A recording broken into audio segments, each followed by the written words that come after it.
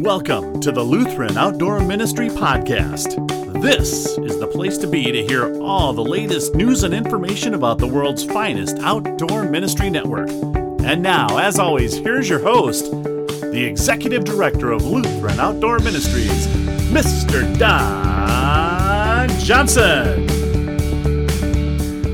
Today, we have the really good honor and privilege to be able to talk for a whole half an hour, maybe even 45 minutes, with none other than Andrea Schofield. Andrea Schofield, who is so well known throughout LOM and all of Lutheran Outdoor Ministry. And Andrea Schofield, who has been so much a part of LOM, even before it was LOM, when it was ALOMP, and when it was all of those other things. Andrea has been integrally involved in the growth and the development of the Outdoor Ministry Network. So it's a privilege from many perspectives to have this opportunity to talk with Andrea about something that I know she is very near and dear to her. But Andrea, on behalf of the whole Outdoor Ministry Network, I want to say thank you for the many ways you have provided leadership for the network, not the least of which has been your involvement with the LTE year after year, the leadership training event. You're a part on the education committee of LOM, and most certainly your time as president of LOM. So we are certainly all very grateful for leadership you have provided over all these years and that you continue to provide. Thank you, Andrea. And, before we get going with the central focus of this podcast, which is sort of a follow-up on this past year's conference, and once again, there you were providing leadership by serving on the conference planning committee for the conference. We're going to be doing some follow-up with the conference in some ways that I think are going to be very interesting in hearing your firsthand report on how you have benefited from some of the stuff we talked about at the conference. But before we get into that, Andrea, let me ask you this question. Where you are obviously very, very passionate about outdoor ministry. You're very passionate about the ministry you have at Lutherwood. Where does that passion come from? Well, first of all, thank you, Don Johnson, for the nice introduction. And I'm very thrilled to be here and be part of this podcast with you today. That's an interesting question that you ask, because part of that comes from where did I hear the call of God in my life, right? Mm-hmm. So I can go back to my high school years. I'm one of those people that can pinpoint a time. I don't remember the date or the year. I mean, I remember the year, but I don't remember the date. But it was a Sunday morning, actually, in church. And I remember very clearly I had been getting involved with people that weren't probably the best influence for me. And I knew that. I wasn't always sure what to do. So I remember that Sunday morning feeling just the Spirit of God just came over me. And I remember saying audibly in church, not out loud as much that everyone could hear, but very much of a whisper and in my heart, that God, I want to serve you all the days of my life. And I remember saying that. So at that time when you're in high school, it's hard to change everything, but I actually took a real concerted effort to change all my friends and to do things that were much more focused on how God's active in the world and active in my life. So that's probably where my passion comes from, that I wanted to serve. And then I remember in high school I wanted to, and I don't really know where this came from, but I wanted to open a home for unwed mothers. There was something about that. I had a couple friends that were early in the 8th grade that had gotten pregnant. And I remember how hard that was for them. And then I went to Lutheran Bible Institute in Seattle with the idea I was either going to open this home or I was going to start a camp. I had never gone to camp as a kid, though. So, and it was out of that. And it just has grown over the years and has been, I believe we do really good work. And I do believe that the church and the world needs what we do. I apologize because that's not one of the questions I said I was going to ask you. That's all right. And that just sort of rose up, but I'm really glad I asked you that question, because just to know what's underneath a person's commitments and passions is just such a good thing to know. So I thank you very much for sharing that. You obviously are a person who prioritizes your time and energy in ways that include all of your colleagues who are in leadership in outdoor ministry. And I know one of the big ways you do that is through what you commit and what you do for LOM. And I've already said I'm grateful on behalf of all of your colleagues for that. And I know all of your colleagues are included in that.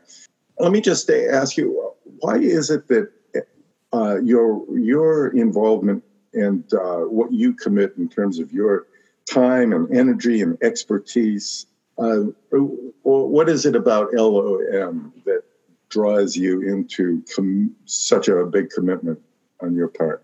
Well, when I first started at Camp Lutherwood in Oregon, it was a summer-only organization. And so after my second summer, I went to the board and said, hire me for, I can't remember if it was 6 months or 9 months, and I'll do whatever. I'll do this for you. Because I could see that there was so much potential in this organization, but we hadn't even begun to tap it. And they actually took a risk and did that. They hired me. And that was in the late 1989. And then I became the first year-round camp director that this organization has had.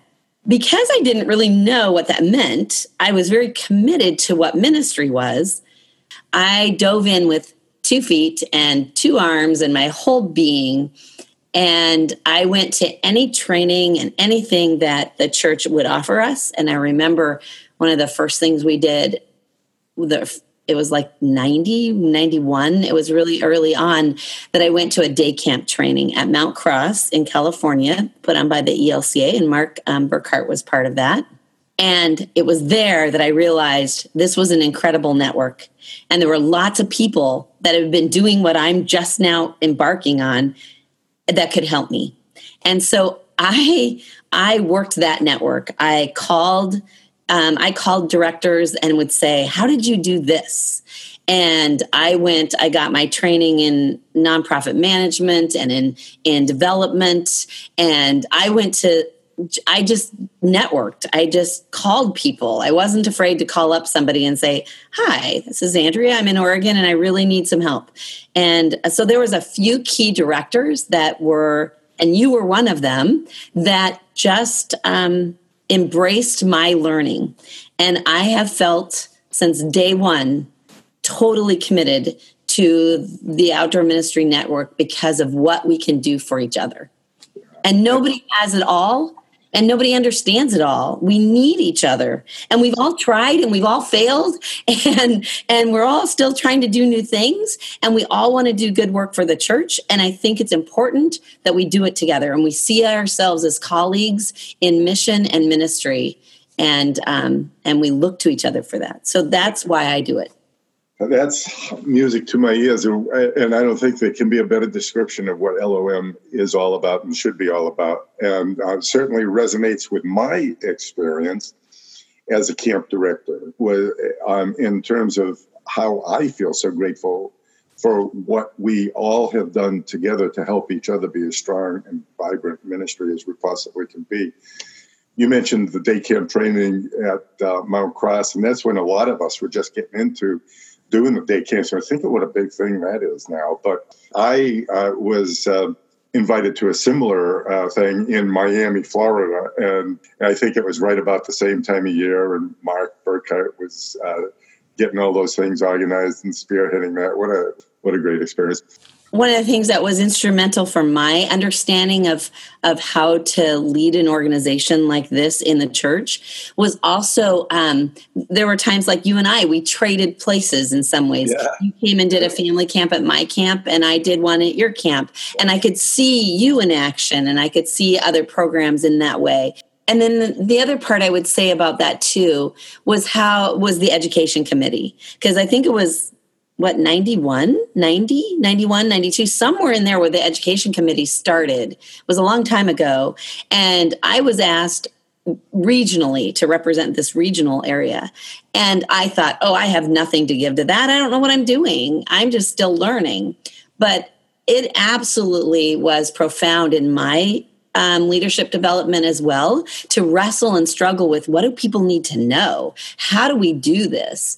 And so to serve again on the education committee has been really, it's been fun to go back and after all these years and do it all over again and see that these are the core competencies that we all need to continue to develop. We were involved together on education committee things back then, and just getting going and getting the first ALOMP school going. Those were exciting times. But for me, after being gone from outdoor ministry, from directly working in outdoor ministry for 10 years during the time I was working in the seminary world, to come back to LOM and see the LTE, it hasn't stayed, stationary, doing the same old all the time, but it really continues to be a signature event for LOM. I think one of the most important things we do because of how so many people feel that strong sense of community at the same time, learning about best practices and all that kind of thing. Well, Andrea, we could reminisce for the whole day, I'm sure, but we should really start focusing on what brought this all together, this particular podcast. That is that, first of all, we've had such good feedback about the conference this past year. So as one of the members of the conference planning team, I want to say thank you very much. We've had a lot of good feedback about the program, the keynote speakers.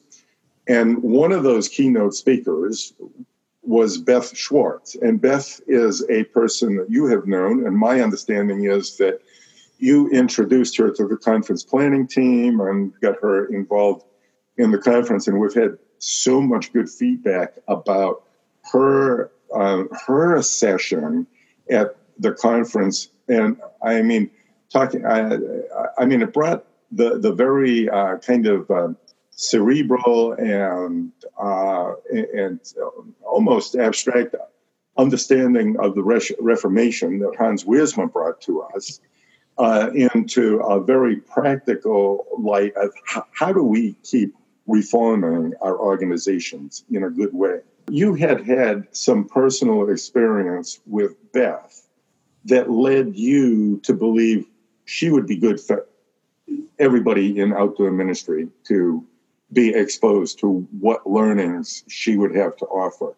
Maybe you can say a little bit then about what was your experience that led you to think that she would be a really good keynoter for our whole network? Well, I knew it was a risk when I introduced it even to the planning team. But a few years prior to that, I am involved monthly with a group in the Eugene area of executive directors of all different nonprofits. We do a retreat, happen to do it at Lutherwood, which has been great because the EDs from the Eugene area now all know camp. In fact, we have HIV Alliance is using our camp today for their holiday party. And all of that comes out of the relationships that I've built with the other executive directors in this area. So about 2 or 3 years ago at one of our retreats, I said, hey guys, I have this friend, let's have her come down. And she did a similar thing, only not quite as long with this group. And then she has now worked with some of those other organizations here. But I watched how that transformed our conversations even as executive directors. And so it was from that experience with Beth that I thought, oh man, I'd love to bring this to LOM.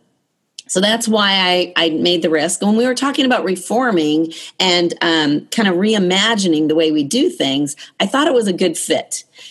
I know Beth well. I've known her a long time, over 20 years, and we met in college, actually. When we both went back to school as adults, we ended up in the same program, and we sat by each other in this circle because our names are both SC. Yeah. So we laugh about that all the time. Alphabetically, we were right together. And then years later, when I went into my master's degree program, we ended up in the same cohort in the same program without even talking to each other. So we went through our whole master's program together as well. And she actually spent her master's thesis as much on this process improvement and a kind of lean quality stuff. So I had gone through all of that with her through those 2 years of schooling and much more formal conversations. Then one summer she worked at Lutherwood just for 30 days. I said, I want you to come in and give me an assessment of Lutherwood. So this was about maybe 4 years ago. And I said, come in and I want you to just be here. So she came in, worked in the front desk. Well, I thought we were going to kill each other.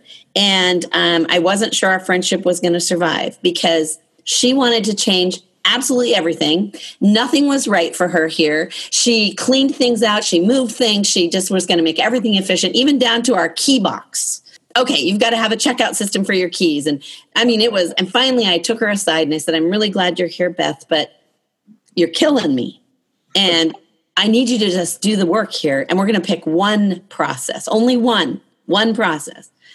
And so we finally landed on, it was 2014, we landed on the registration process for Camp Lutherwood because we knew that everybody on staff touched our registration process at some point, and every person that came to camp touched our registration process. So we knew that if we could improve that process, it would have impact all across staff, campers, guests, volunteers. We knew it would have a big impact. So that's why we chose the registration process. And I knew Beth well enough. She had spent some time at Lutherwood that I trusted her.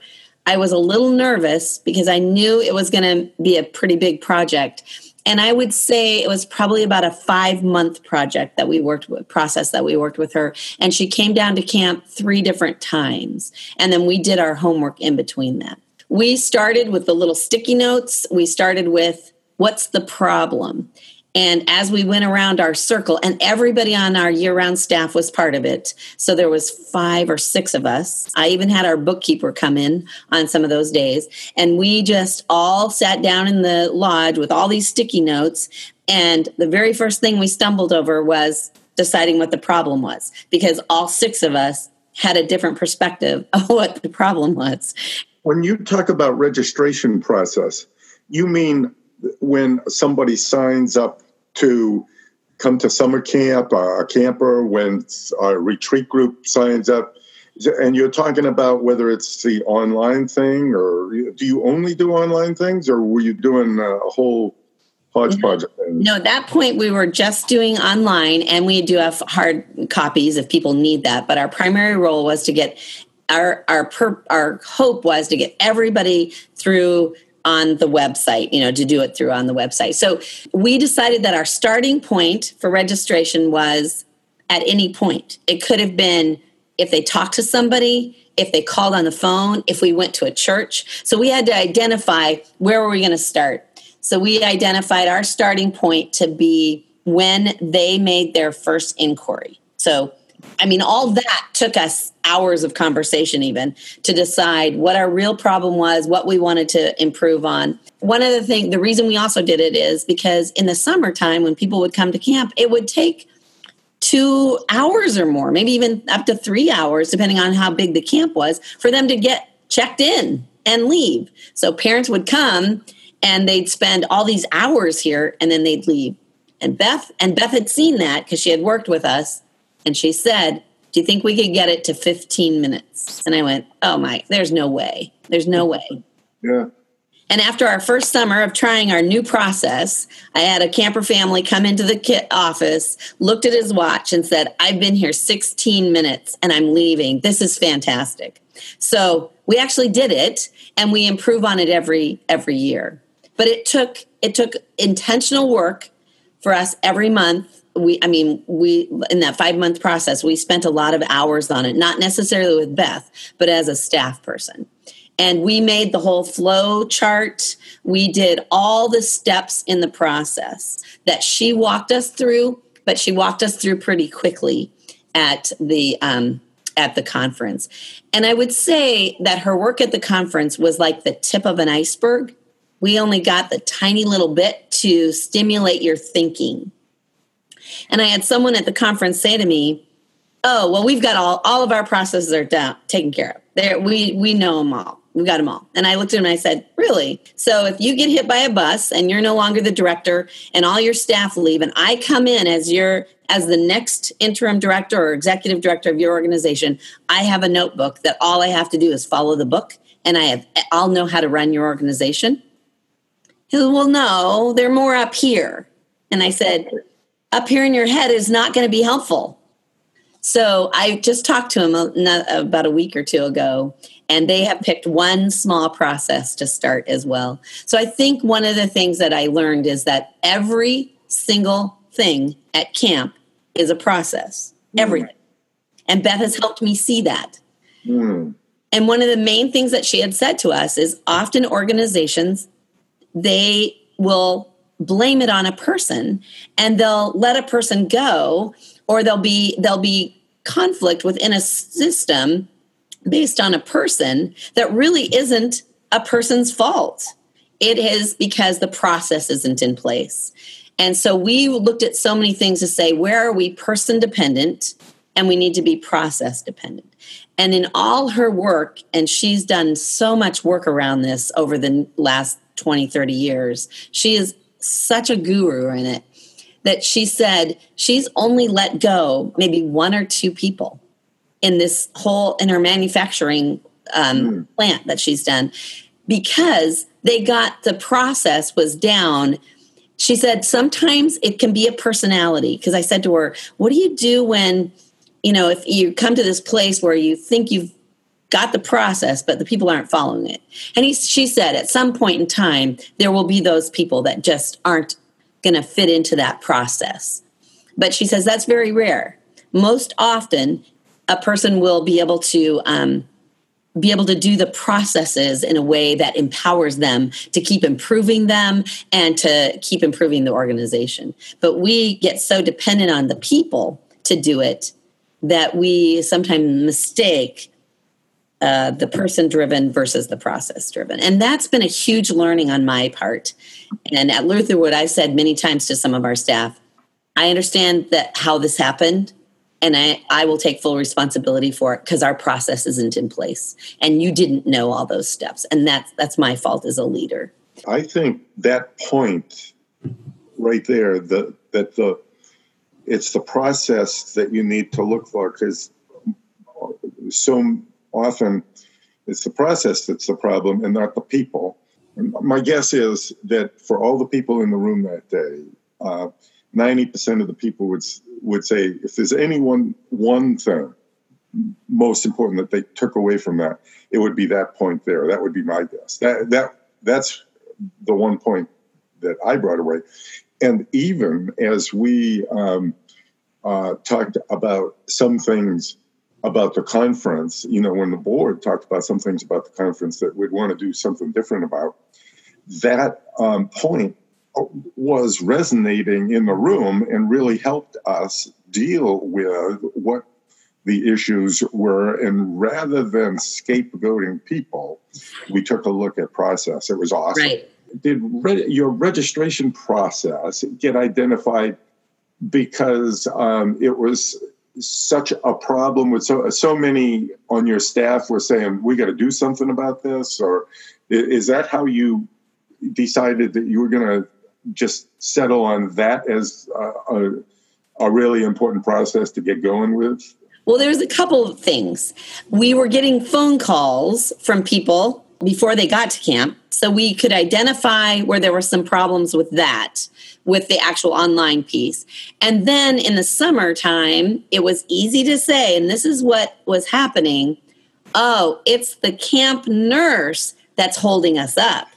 It was the line at the medical cabin. They just are too slow. And what we realized is it had nothing to do with them being slow. It was that our process put all the weight right there. And the way we could change that, we then brought in our summer nurses to be part of our process too when we were planning it. So once we got to a certain point, I met with them and I showed them where we were. I asked for their input. So I involved people that weren't actually on year-round staff but that had an impact over the years. And so here's one of the examples that we did. We discovered that when they came to check in, there was like 3 different things that we discovered. When they'd come to check in, if there was something wrong with their registration, like they hadn't paid or they hadn't signed a form, whatever it might be, we didn't have something for them, they would be holding up the line for people that had gotten everything in. So in some ways, we were penalizing all the people that were doing it right. So we created this card system. Every camper gets these cards, and we had them as color-coded cards. So when they and we got Camp Lutherwood lanyards. So when a camper comes now, we're not dealing with the parents in registration. We welcome the camper. We give them their lanyard with their colored cards on because we've done our homework ahead of time. We know which ones haven't put any money in the store or the trading post. We know which ones have a food allergy that needs to talk to the kitchen. We know which ones haven't paid their balance. We know which ones have medication. We know which ones, so all of those things. So we set up stations and we have a big canopy for when people come, and we have a color-coded registration so that all the colors relate to these laminated little cards that we put on. So if they have medications, they get a red card, which means they have to see the nurse. If they have food allergies, they get a purple card. They have to see the cook. If they have a balance due or a form not completed, they get a blue card, and they have to go to the solutions table. Everybody gets a yellow card because they all have to go to the screening table.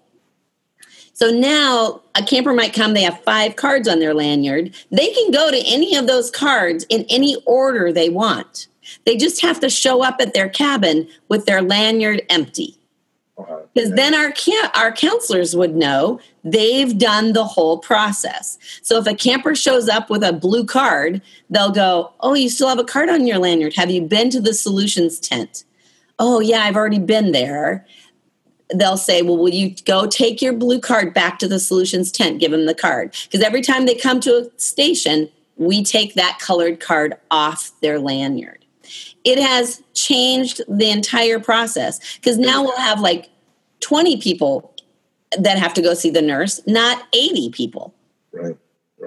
It's not every, and then in the screening process in yellow, have you had a fever this week? Is there anything we need to know? All the screening questions that we have, they all go to the screening tent.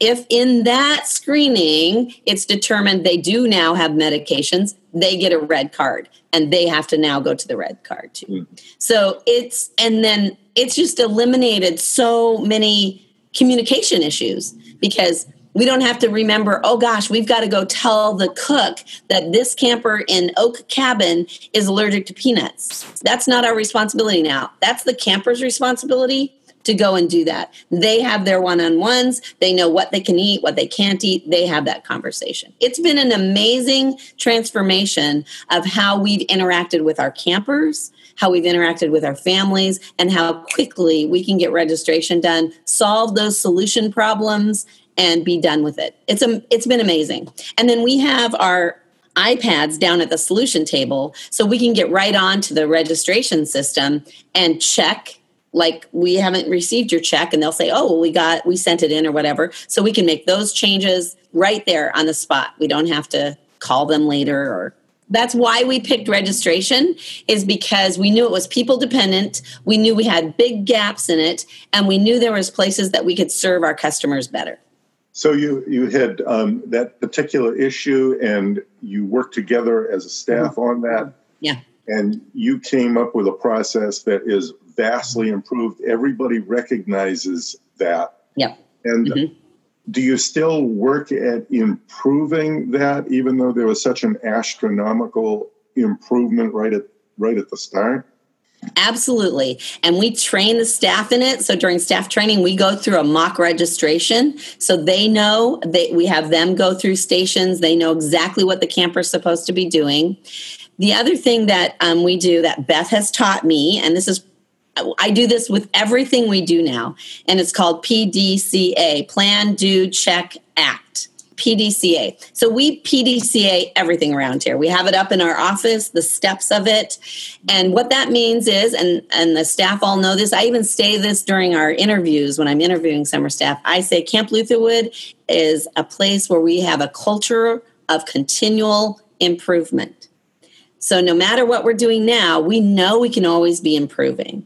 We do stuff during staff training around them understanding person-dependent, people-dependent, some of those things, and what processes are, and where processes still need help, and that we need their help in them. So let's just take a work day. It's our spring work day. We will sit as a staff, we'll plan out all the things that are going to happen, what supplies need to be done, who's going to be doing what, who's going to greet our customer, all of the things that we have to do on a work day. And then at the end of that workday, the next business day, we'll have all of us staff get together and we'll PDCA it. What went well? That's the first question. We list all the things that go well. We celebrate those. Where are some places we could improve? We list all those. Then we plan the next workday. We look at the things that we know we need to improve on, and we make those improvements for the next one. Then we do the next one. We have the same PDCA. We PDCA everything. We do it in the kitchen. We do it in the nurse's cabin. We do it with our summer staff. We do it with our year-round staff. Now, do you ever get any pushback on that by, say, one of your staff people, say your site manager saying, oh, come on, Andrea, we have to collect the trash. Let's just collect the trash. We don't have to PDCA everything. I mean, do you ever get pushback like that? Sure. And I even don't want to do it at times. I mean, that's just normal human behavior, right? We just want to do it. When you have 30 or 40 people that are dependent on you just doing it, you're going to do it so much better if you have this kind of structured process in place on how you evaluate things. Now, one of the other places that we learned in the summer is food was going out on the table cold. I mean, we're getting the food out on our tables because we do family style, and our campers were still lined up outside. So they were now coming in. The food was sitting there. I was timing it. Sometimes up to 10 minutes, the food would sit on the tables. So now we've changed that process. Yeah. Where does the food come out? When do the campers come in? What are the steps? I mean, we're down to those kind of steps. And then we look at that as a group and say, where could we improve that? Are we missing the mark still? Are we good? So we don't do it every single day, but it's a practice of ours, especially in our year-round staff, when we're planning an event or a gathering or anything that's going to involve more people. We always put a good planning process in place, and then we do a PDCA afterwards.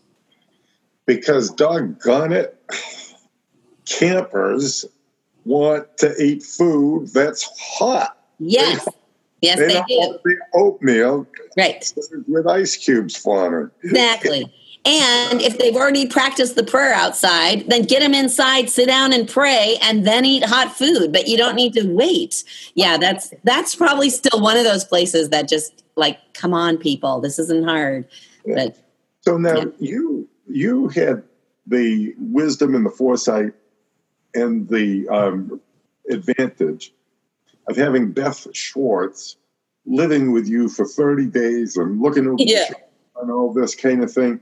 What do you suggest for the other 97 executive directors in LOM who don't have Beth Schwartz in their presence to help them get something like this in place and embedded in their organization? Yeah, very good question, Don. I think that the first one we did as a trial, and she did it with us. The second time we have done now, we've started the rental process. So from a moment somebody inquires to the time they leave and follow up, what are the steps? And we still aren't there yet. There's still some gaps in our guest service process. So now I pay her for that. The first one was kind of this pro bono. She wanted to work with us. Now I pay her for it. And in fact, I just got a regional grant for our director of operations staff person. And I built $5,000 or $6,000 into that grant for them to have process training as well. So now with that said, Beth has a better understanding of the seasons of camp, the dilemmas of camp, the resources of camp. And so I would think that any 97 of those executive directors, they should all know where's a gap in their organization. Where do they keep stumbling? Where do they keep going back? And I think Beth can lead a process even virtually. I mean, it could even be through Zoom in a way that they sit and establish their problem statement, because they could, do some consulting work that way without her physically being there. I think there's ways to do some of those things. And without a Beth, they could call me and I can help them think through some things, but everybody can identify something. What I realized is they just don't want to, because it takes time. And how many times have I heard people say they don't want to do ACA accreditation because, we just do it and we monitor ourselves. Yeah, no, it doesn't work that way. So I think there has to be some accountability. And I think if you look at what's your one system or your one process that could really change. And then I think there's ways to look in your area. This is where you can look for other executive directors and say, not Lutheran outdoor ministry directors, but executive directors in your community, and say, who do you know that does work like this? For that matter, even within the LOM family, the consultation teams that we now put together for somebody who wants 3 or 4 colleagues to spend some significant time and get acquainted with their operation and make recommendations and perhaps see some of the gaps that they might not be seeing, that can all be a helpful part of that kind of process.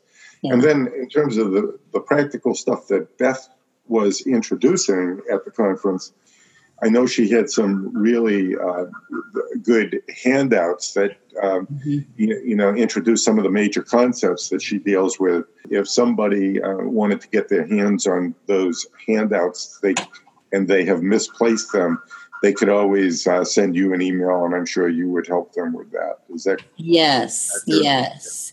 And I have mine right here in front of me.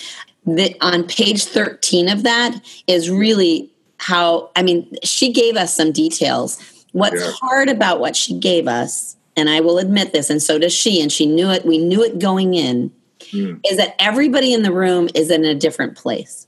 Some people might say, that's not my job, that's someone else's job. Or I don't have any control over that because my executive director doesn't want to do it. But everybody has a portfolio of their work, right? So improve your own work. Sure. It doesn't mean you're not dependent on your executive director making those changes.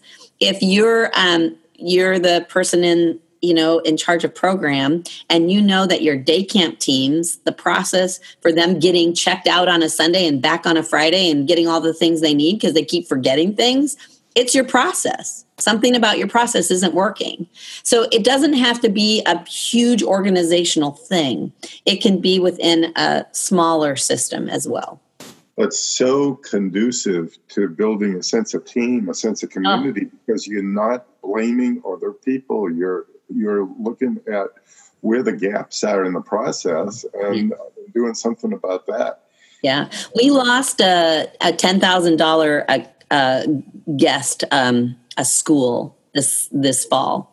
It was actually while I was gone at the conference, which was really hard for me.